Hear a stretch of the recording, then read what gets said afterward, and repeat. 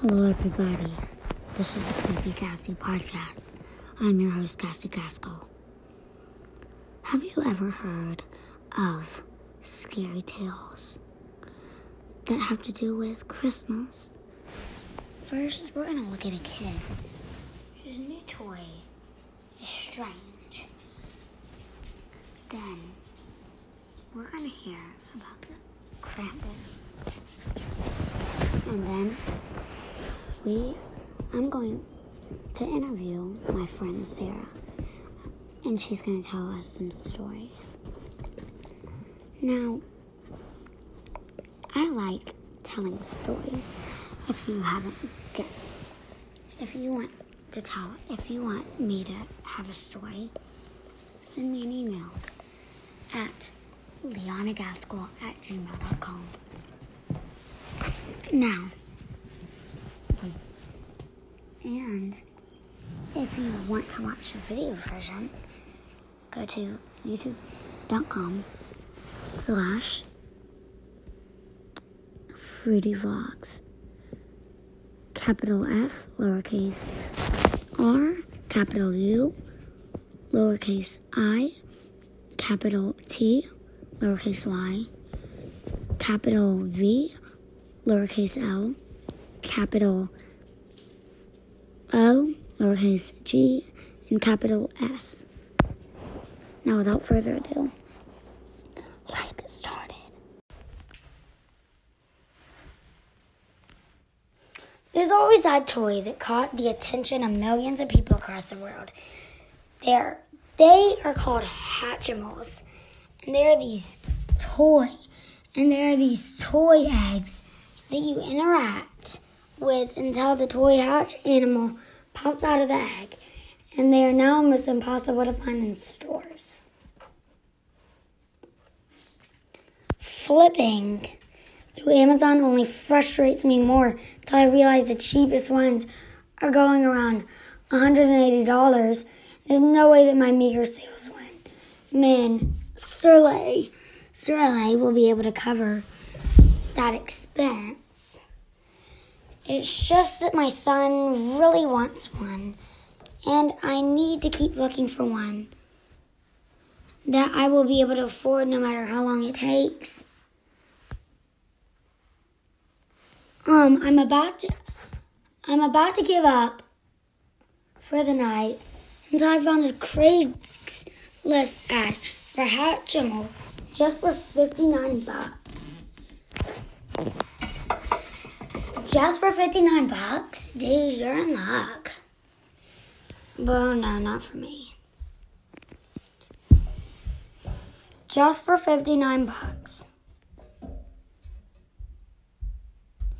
And I look through the ad and find out that it's some good Samaranian that has bought 50 of them, knowing that they will sell out quickly, and is now selling them for the same price he got them for. Filled with joy, I texted the number that was listed on the page. Dang it. Guys, like I said, I'm sick of this. Filled with joy, I texted the number that was listed on the page on my laptop and headed to the bedroom to show my wife the great deal I managed to find. The person does not text me until the next morning, while I'm eating breakfast, and see a text from him saying he does indeed have some left, and is willing to meet me at the Red Lobster just down the road from me. So I text him back saying I will be there with cash in 20 minutes. Once I'm done getting ready for work, I head out by the park at Red Lobster. After waiting about 7 minutes, I see a man in his 40s step out of the bright yellow truck. I get out of my car and greet him and notice that he has a prosthetic right arm and his face is littered with cuts. I mind my manners and shake his left arm, thanking him for being so generous at this time of year. With minimal words, he states that I should get my money out as he pulls out the box with the green Hatchimal out. Do you pay a I'm just kidding. I'm feeling a bit confused, but I take out my wallet and give him 3 20s, and then he grabs my hand and says, "The things that we love the most are the things that will kill us in our nightmares. So be warned." I give him a quick thank you, and he gets back into his truck and goes out into the parking lot. I can't help but feel like it was some sort of scam. I'm already running late for work now, so I just head up to the store I work at. With it being holiday season, our store is bustling with business. But before I know it, I have met the sales goal for today, and it's time to go back home. While I'm driving back home, I realized I completely forgot to wrap the present, so I stop by the local Walmart and get a Christmas bag with some Christmas-themed tissue paper. Before I put the Hatchimal into the bag, I check over to make sure it's real. Comparing what I have in my hand is what the picture on my phone. I quickly determined that it's real, and the guy was just effing creepy. Once I went home, I showed my wife and the toy. She actually said we should give the son our gift now. But when I gave it to him, he literally said in these words, "How did you get it, Daddy?" I told him it was not his business and that he needed to go to bed. But I felt bad for what I said. But anyways, he's 8 and it's been all he's talking about for the last month.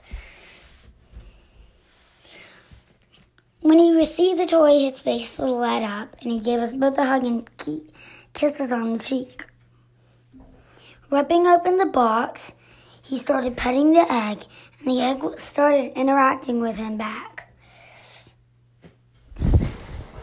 5 days before Christmas, it was finally hatched with a tiny purple blue owl with a tiny horn on top of its head. It automatically started petting and he automatically started petting it and caring for it as if it were a real pet, and we knew that he truly loved it.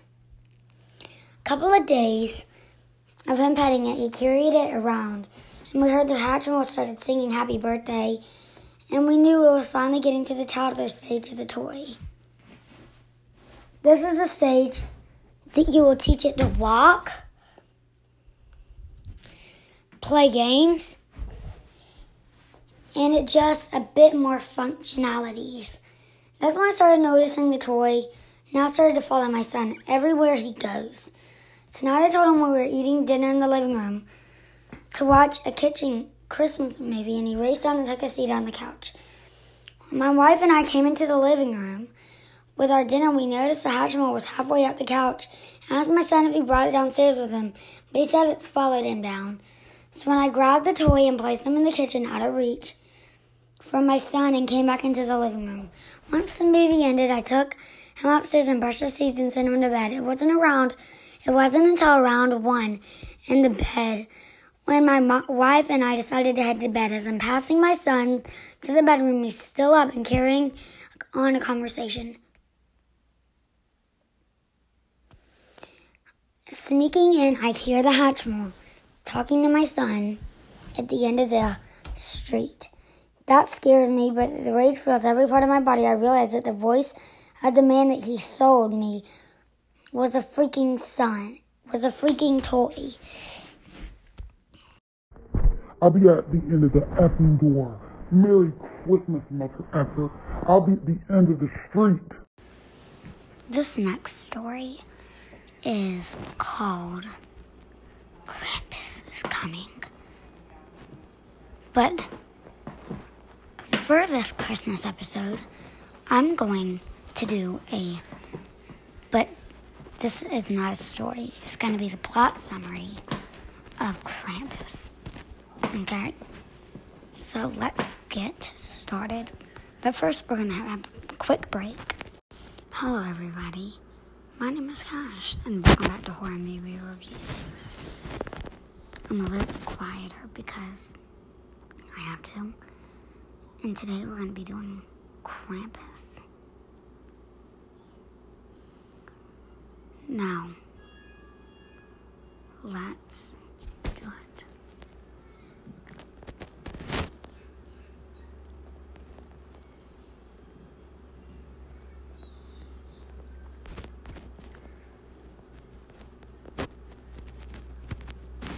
Three days before Christmas, a pro-Krampus but dysfunctional angel family gathers for Christmas. Matt Angel has remained firm believer of Santa Claus and intends to send him a letter. His family includes his teenage sister Beth and their parents Tom and Sarah, his aunt Linda and Uncle Howard, their children Howie Jr., Stewie, Jordan, and baby Chrissy, Sarah and Linda's Cantor's Aunt Dorothy, and Tom's mother Amy, who speaks mostly German. Max wants to continue family traditions, but tension among his relatives saps into their Christmas spirit. When his cousins read out his letter to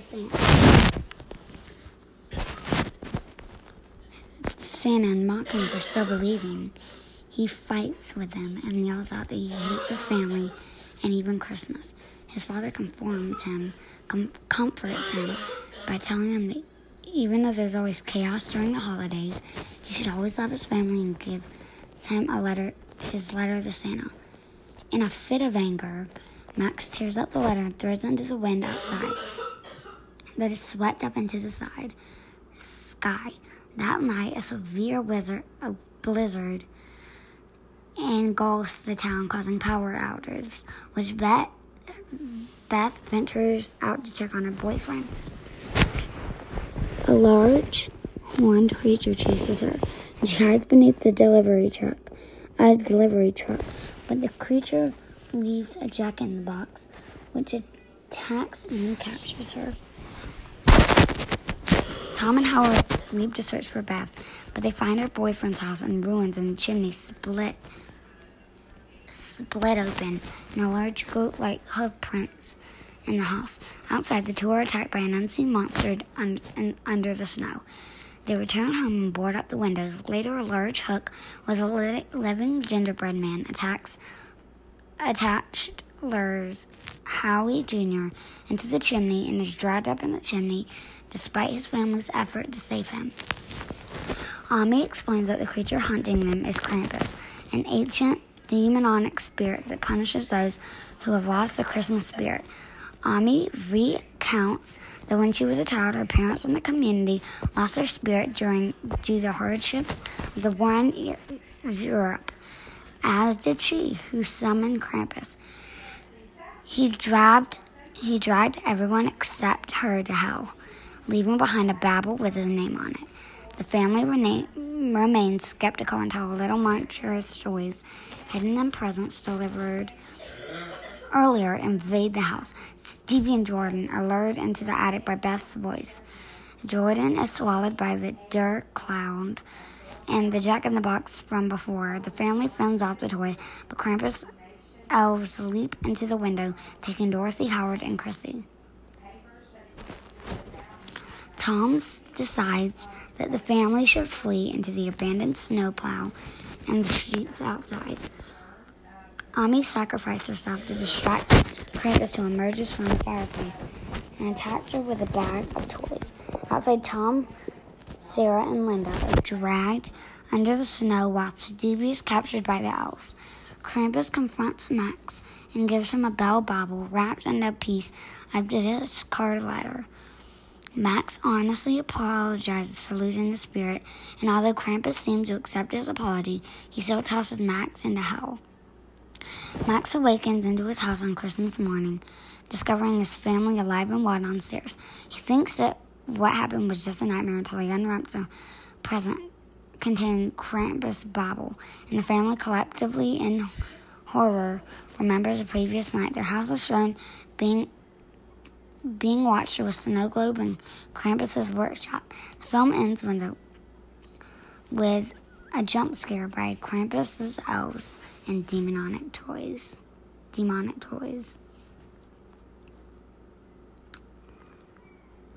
Ooh. Well, that was spooky. I hope you enjoyed that. But I'm going to do some more. I'm going to do all this in one episode. I'm going to do a bunch of Christmas in one episode, okay? Bye.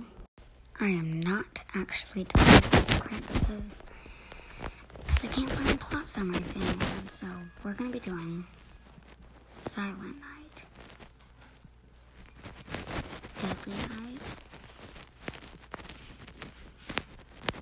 Now, let's get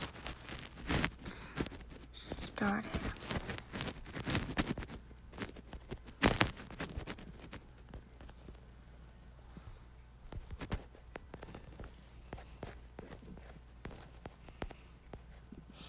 In 1971, a 5-year-old Billy Champman and his family go to visit a nursing home where his catholic grandfather stays.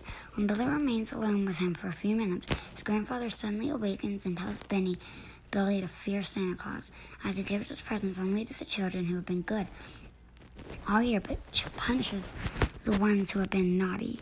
No matter how briefly, while driving back, a man dressed as Santa outfit seemingly has a car trouble and gets Billy's family attention to pull over and help. As they pull over, the Santa-clad criminal shoots his father with a pistol and forcibly removes the mother and slashes her throat with a switchblade in front of Billy and his baby brother. Billy runs off to hide, leaving Ricky in the car. 3 years later, in 1974, Billy and Ricky are celebrating Christmas in an orphanage run by Mother Superior, a strict disciplinarian who persistently strikes children who misbehave and considers punishments to be necessary and is a good thing.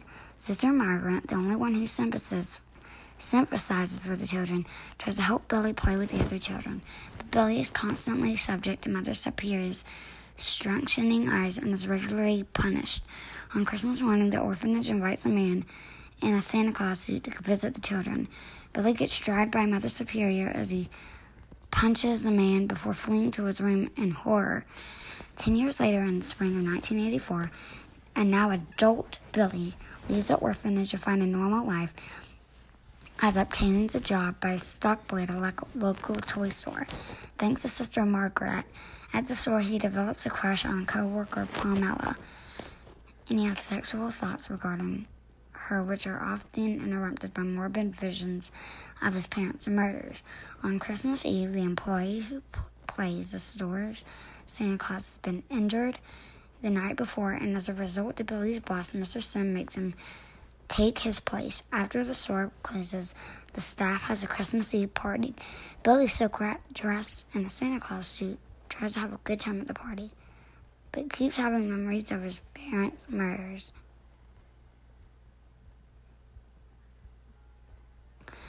Causing him to feel depressed. At one point, he sees his co-worker, Andy, making out Pamela, and they both walk into the back room. Billy walks after him and sees Andy trying to rape Pamela. This finally physiologically triggers his insanity. He hangs Andy with a string of Christmas lights and stabs Pamela with an oak tree knife. Utterly darkening the punishment is good. A highly intoxicated Mr. Sims goes to the back room to check on the noises he heard. Just when he was about to leave, Billy murders him with a hammer. Billy turns off the store lights, causing his manager, Mr. Randall, to go check out the back room. She screams inside of Mr. Sims' corpse and tries to call the police, but Billy cuts the phone line using a double-bit axe, causing her to run and hide. Billy walks around the store trying to find her, and at one point, Mr. Randall jumps out and trips Billy, stealing his axe. Before she can escape, Billy shoots and kills her with a bow and arrow. As Sister Margaret discovers the carnage and returns to the orphanage to seek help via telephone, Billy breaks the nearby house where a young couple named Dennis and Tommy are You get it? And a little girl named Cindy is sleeping. Billy then impales Denise on a set of deer antlers and throws Tommy through a window. When he awakens Cindy, Billy confronts her. Billy then confronts her and asks if she's been nice or naughty. She says she's been nice, and gives her the utterly knife she had used earlier. After this, he's witnessing bullies picking on two sledding teenage boys, and he decapitates one of the bullies with his axe, and the other screams in horror. The next morning, the orphanage is secured with officers Barnes and Captain Richards, aided by Sister Margaret, who knows that Billy has committed all the murders. The dead pastor, Father O'Brennan, who was dressed in a Santa outfit, and mistakenly shot by Barnes upon coming forward, mistaking him to be Billy. Barnes is then axed by Billy while distracted.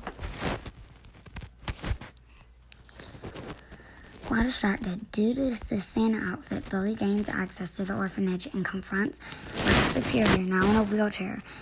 She taunts Billy due to her disbelief of Santa Claus and just prepares to kill her with an axe. Richard appears and shoots him in the back, much to Sister Margaret's shock. As he's dying, Bill lays on the ground and utterly nearby children saying, "You're safe now, Santa Claus is gone," before then scrubbingly to his wounds. As the children gather around, Rookie, coldly staring at Mother, utters, "Naughty." And that's it. That's Silent Night, Deadly Night.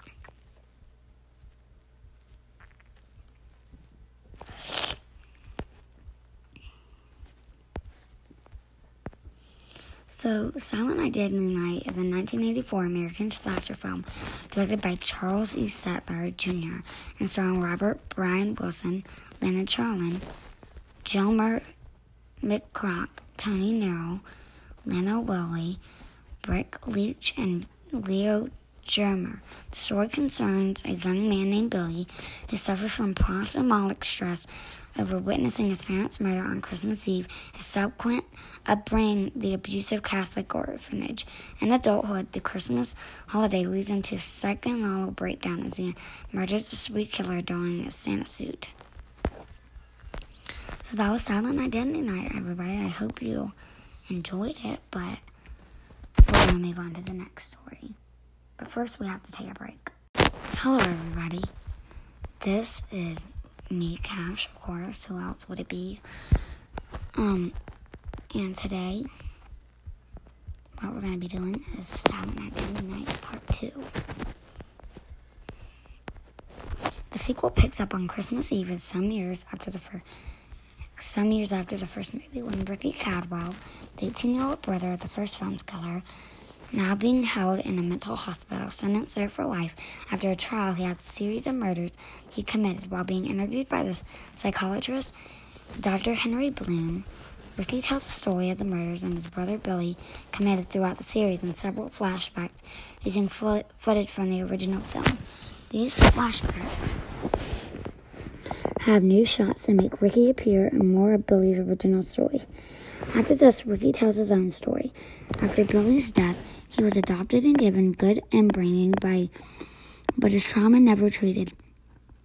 After his foster father's death, Ricky loses his composure and commits a series of random murders, targeting people who are naughty, a chance for a normal life that seems to appear when he started dating Jennifer Statton, but an unpleasant encounter with Jennifer's ex-boyfriend Chip sends Ricky over the edge. He kills Chip by electrocuting him with jumper cables that have attached to a car while Jennifer watches, and uses the car antenna to strangle Jennifer to death. A security guard witnesses this, and Ricky is about to get arrested. But he grabs the guard's gun, shoots him in the forehead, and goes shooting spree. He kills the last 3 more people throughout a suburban neighborhood, including shooting one man in the garbage after yelling "Garbage Day." Garbage Day. Later on, Ricky gets himself to a standoff where he tries to commit suicide before getting arrested by the police. Cutting back to the present day, Ricky kills Dr. Bloom and escapes to the mental hospital, murdering a civilian army Santa and stealing the costume. Ricky plans a mission to accomplish what Billy failed to do, which was to kill Mother Superior. After chasing Mother Superior throughout her house, Ricky succeeds to be decapitating her. Ricky cleans up the blood and stages the scene to make it look like Mother Superior sitting in the chair, placing unconnected from her head to her body. But as soon as this is discovered, the police officers that had arrived on the scene, Ricky leaps out and prepares to attack, but is shot down. Sister Mary wakes up, and the police officer tells her, "He's gone, sister. It's over." And then he turns around to see Mother Superior's severe head. Before screaming in terror, Ricky, who has been shot by the cops, suddenly opens his eyes and smiles devilishly, dictating that he has survived the gunshot wounds. The final shot shows Billy's arm, dressed in Santa suit, plunging for the knife on the screen before it freezes and the credits roll. So yeah, that one was short and sweet, but it was pretty and I liked it. Now, I know you were only here to hear Garbage Day probably, but that movie is way more than that. It's just awesomeness. Now, I don't know about you, but I really like that movie. If you liked it, you should like it, but we're going to move on to the next movie, Silent Night. Let me see which one it is next.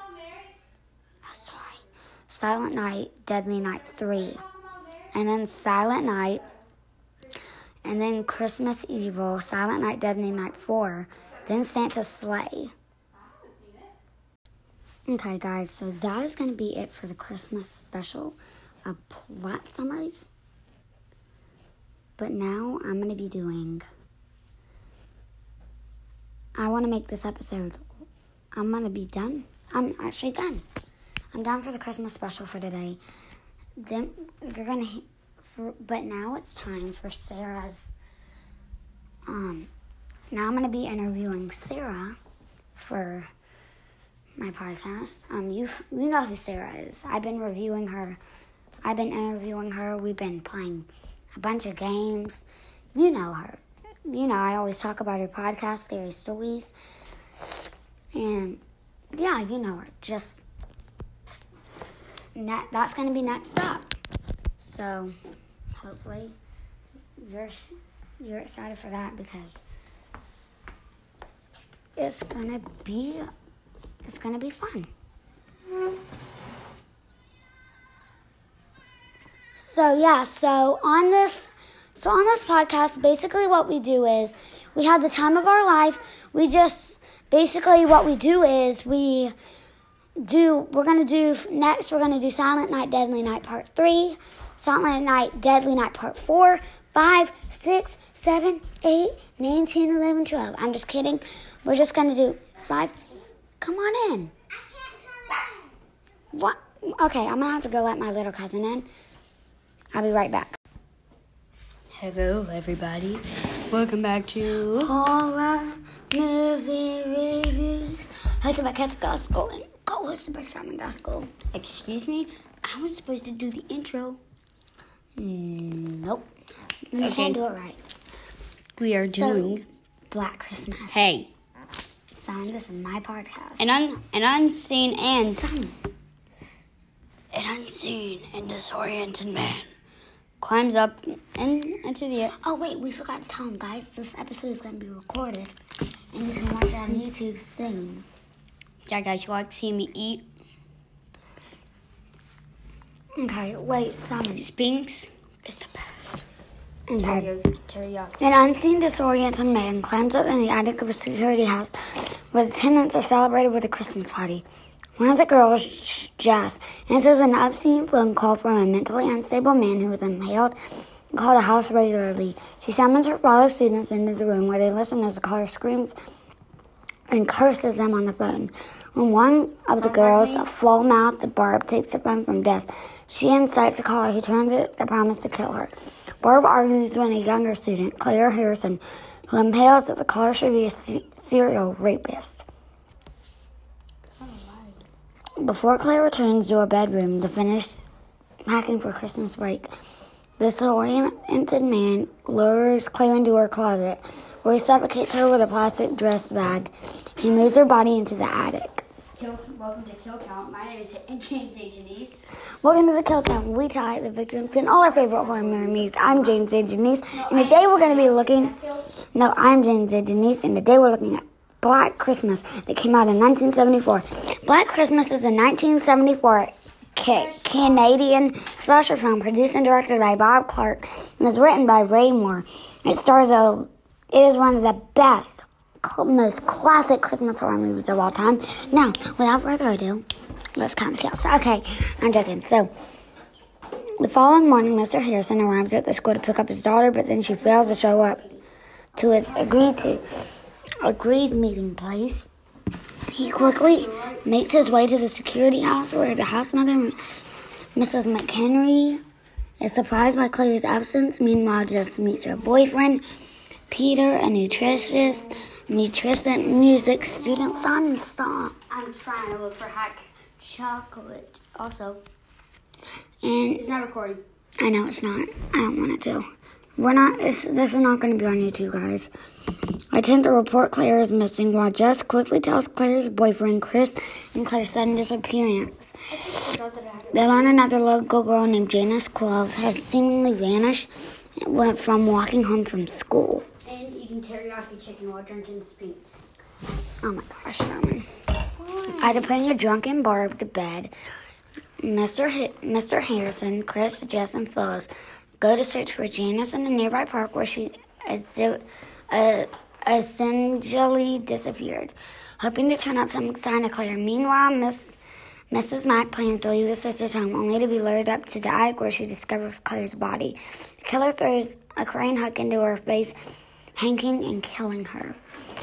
In the park, Janice's disfigured body is the police when Jess returns home. We've been doing this for days. Home while the searchers continue for Claire. Jess answers another obscene phone call and decides to file a report with the police with the popo. Only for Peter to appear and surprise her. He attempts to pursue her into marriage for the sake of their child, but Jess, he ain't having it, immediately refuses.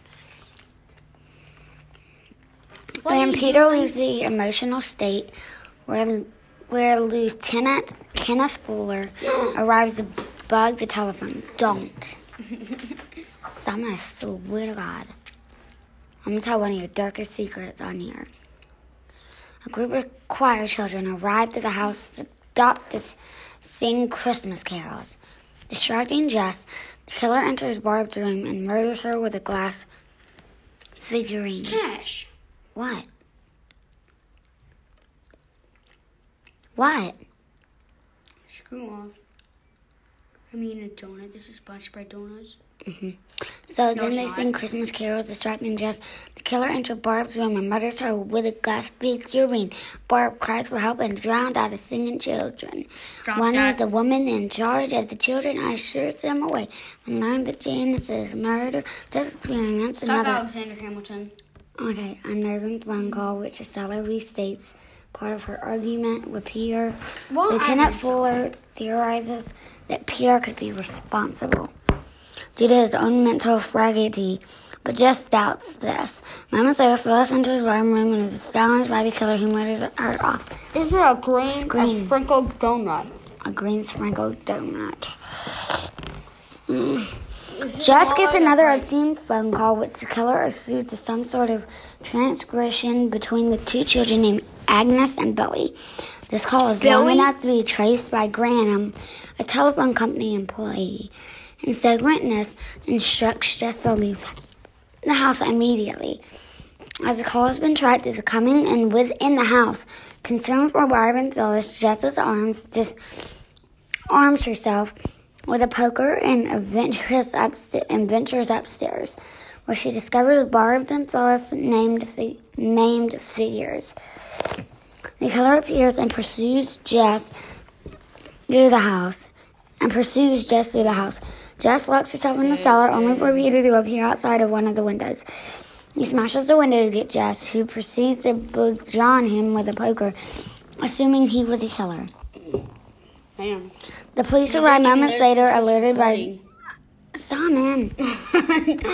Get out. If you're going to be like this. I can't get out. You're not going to be in this podcast episode if you don't stop. Just in bed and discussing murders, unaware the bodies of Claire and Mrs. McHenry still in the attic. Jess is left in the house arrest, but the policeman standing outside. The killer climbs down from the attic as Jess sleeps in the nearby room. And the house telephone begins to ring, leaving Jess's fate unknown as the credits roll. Wow, that was awesome.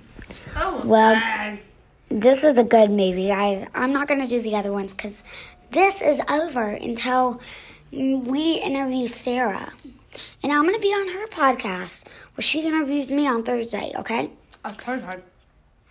But it's just going to be me, Simon. We'll take tomorrow. Are you going to do it? Are you going to be in it too? We're going to be here in Antonio.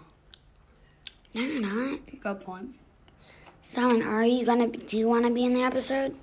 In that part of the episode? Don't you get paid Well, for we're a on- show? No. I thought you said that. No. You don't get paid a dime. A penny? Nope. A nickel? No, Simon. $8? Stop it. Guys, we're going to have to go before Simon gets on my nerves a No bunch. problem. And until next time, bye. Bye. Okay, guys, well, I'm just going to go ahead and upload this without, but Sarah is going to be in it. I'm going to update it where Sarah is in it, okay? It's going to be my holiday special part 2. So I love you guys so much. Mwah, mwah. Until next time, bye. I'm going to miss you all.